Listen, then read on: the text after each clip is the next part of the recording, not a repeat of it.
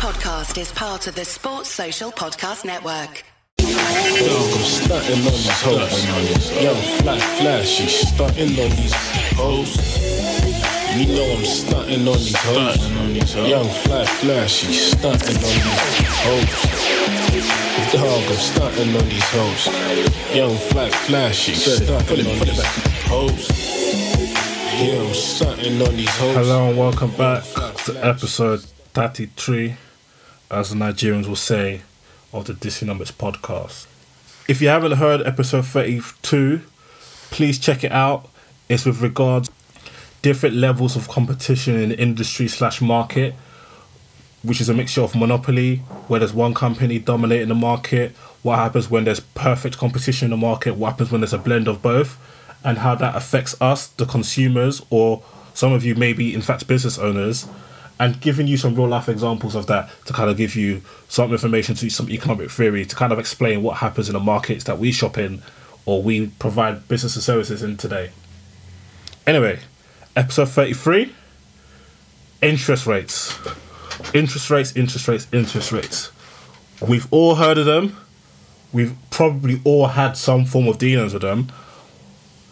I'm going to give you the breakdown of what they are, the different types, and the news that came out earlier this week and how it may be impacting you or your family or your business, in fact, or a combination of the three. So, what are interest rates? An interest rate is the amount charged by a lender to a borrower for the use of assets. So, if I am lending you, the listener, a tenner, I will charge a rate of interest which should compensate my loss of this £10. Interest rates are usually depicted as a percentage on an annual basis. So if you see interest rate of 10%, that means across a year, you will pay 10% of what you initially borrowed. So if it's £1,000, you'll pay 10% on top of that £1,000, which will be an extra £100, bringing your total repayment to 1,100. So if you see APR, that's annual percentage rate. Interest rates can be seen as the price of borrowing, because this is the charge on you essentially borrowing, or I like to say the price of money. So when the interest rates are really low, price of money is really low. You can get access to credit for a cheap price. If it's really high, then getting a hold of credit is very difficult and very expensive. What are the different types of interest rates? I even explained this on Monday. Making Sense podcast had a fantastic event with regards to Black people, financial security. It was hosted at House of Commons. It was a really good event. Make sure you check them out. We also had a discussion on what interest rates are, but that was more in line with personal finance. But there's two different types of interest rates, and I described variable rates and fixed rates. You could probably guess on the difference between the two by the names attached to them. So a variable rate is a rate that could potentially fluctuate. These are usually offered at a lower rate than fixed rates. So over time, let's say you have a mortgage, and let's say you start off with a 2% interest rate in repayment, depending on the financial climate, or let's say the Bank of England adjusts its interest rates, which we'll get onto later, that can go either up or down. However, a fixed rate, no clues in the name, is a rate set across a period of time. So let's say you borrow £200,000 of your mortgage across a 20-year period at 5%. Across that 20-year period, you will be paying 5% of your mortgage no matter what happens, well, more often than not, within the interest rate market. Those rates tend to be higher because obviously the borrower's locked you into this rate and there's no really room for manoeuvre. So that's the difference between variable and fixed rates. Now, what is the Bank of England and what do they do? The Bank of England has existed since the 1700s, a prestigious institution in this country. It is the central bank for the United Kingdom. You may have heard of central banks like the ECB, European Central Bank, or the Fed, aka the Federal Reserve in America. The central banks are meant to be independent, and I say in inverted commas. They act as the government's bank. So think about why I said inverted commas. And they are like the lenders of last resort. Within the Bank of England, there's something called the Monetary Policy Committee. There's 9 of them, led by the Governor of the Bank of England, which today is Mark Carney. 4 of the 9 members are actually appointed by the Chancellor of the Exchequer. Remember when I said in inverted commas about being independent? Which today is currently Phil Hammond. And their job is to meet every month and discuss interest rate policy to achieve inflation targets. Some of you may have heard of Target 2.0.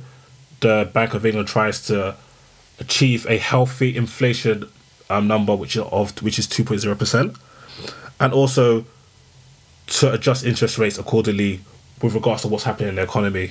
For example, when we had the financial crisis of 2007/2008, in October 2008, the interest rates were in fact 5%. By March 2009, so 5 months later, they went all the way down to 0.5%, which is what they raised it to on Thursday, 2nd November. So, the bank can also do quantitative easing, which is colloquially known as printing money, but that's a topic for another day, and I'll tell you on another time how that impacts the economy in downtimes. So, what did they actually do? As I said, there was 9 members, and when it comes to raising, keeping, or reducing rates, they all have one equal vote. And this time, they voted 7-2 in favour to raise interest rates from 0.25% to 0.5%. Mark Carney also mentioned that they are targeting 2 more 0.25 rate hikes, which is increasing the interest rate by 0.25 again, and then one more time, across the next 2 years, which they said they need to kind of control inflation and get it back to the target, as I said, 2.0. This, in fact, is the first time they've raised interest rates since 2007. That kind of shows that the state of the economy's been in. And that's the reason why we're seeing so much inequality in the housing market, in my opinion, because when you have interest rates this low, as I said, borrowing is easy for those that have access to borrowing, or the correct credit rate to borrow, or the correct capital to obtain borrowing. So that's why we see a load of businesses, funds, or rich men and women from outside the UK or within the UK buying houses and using them as bank accounts. Like, things like a very, very low interest rate could drive that. So yeah, interest rates have been historically low for a long time. Imagine the first time they've raised it is basically exactly a decade, 10 years ago. Now, we know what interest rates are. We know the different types of interest rates. We know the role the Bank of England plays with regards to utilising interest rates to control inflation and stabilise the economy when needs be. And we've known what they've done on Thursday, November the 4th. Now, the most important part, how it affects everybody else. So, many of us may have homes that we own, or parents or loved ones that own homes. So how does it affect the mortgage market? According to the Bank of England, 43% of people who own their homes are on variable or tracker rates. So theoretically, their payments should rise when rates rises. So we're likely to see those people having slightly higher repayments. 57% of people who own homes, or couples, or whatever you may, have fixed rates. They shouldn't be affected immediately. Depending on the amount of the mortgage balance, so how much is left on your mortgage to repay, the increase in your repayments can range up to an extra £30 per month. And although this may not sound dramatic, just think about it. Just on a flip of a switch on Thursday, that extra £30 is like a week's shopping, or maybe 2 weeks shopping, or a phone bill, or a trip to the cinema. Like, that is significant money, especially if you average it, if you accumulate over the year. If rates do rise up to 1% as scheduled across the next 2 years, that can go up to £78.48 added to your mortgage repayments. And that's pretty significant. And if you don't really think it's significant, do 78.48 divided by your take-home salary and times it by 100 and see the percentage of your salary. And that's just an increase on one of your largest expenses. So that's something to bear in mind. How does this affect businesses? Well, what do businesses like to do? They like to invest. And if they want to borrow to invest, let's say, in new machinery to increase their output and be a lot more efficient, the interest rates are making the borrowing more expensive, so they may likely be deterred from borrowing. Another potential way it can affect businesses is that if interest rates, the higher interest rates grow, the less likely people are to invest in business in terms of stocks. Let's say for example, if interest rates went up to like 15%, but the rate of return on your stock is 5%, what are people gonna do with their money? They'll rather keep it in the ISAs because they're getting more of a return than investing in your business, which can go up or down willy-nilly. Whereas the savings account will be a lot more stable. So that's one potential way it can impact businesses.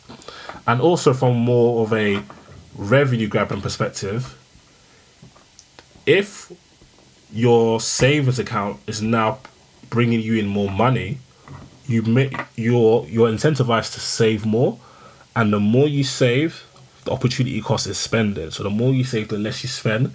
So this is how it can maybe adversely affect businesses. How does it affect savings rates? Of course, if the Bank of England say interest rates are going up, then the rate of return of your savings account is going to go up, or the rate of return on your current account is also going to go up. So that's good for people who want to save, because currently savings rates are really low and it's not really as attractive as it was, let's say, 10 years ago when interest rates were 5%. So those are ways that it can impact us. It's really thinking about what incentives interest rates are now giving us. So, as I said, if interest rates go up, that means borrowing is more costly. So people may be more adverse to borrowing. However, it does help the savers. So people who have been saving, who want to save, they are now getting a bigger rate of return on their savings. So yeah, a quick podcast on the recent rate hike for the Bank of England on November the 2nd.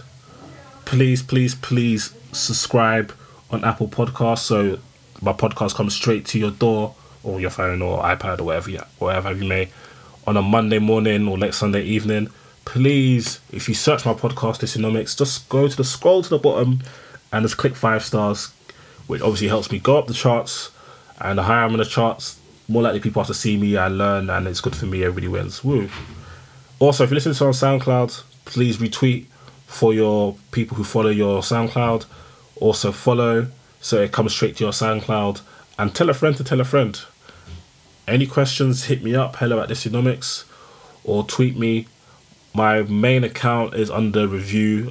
The Russians got me, as I said on my last podcast, but I have a backup one for now, and that's Dysonomics, but the first I is a 1, so D1SUnomics. Yeah, and hit me up. Thank you for listening, and God bless. Sports Social Podcast Network.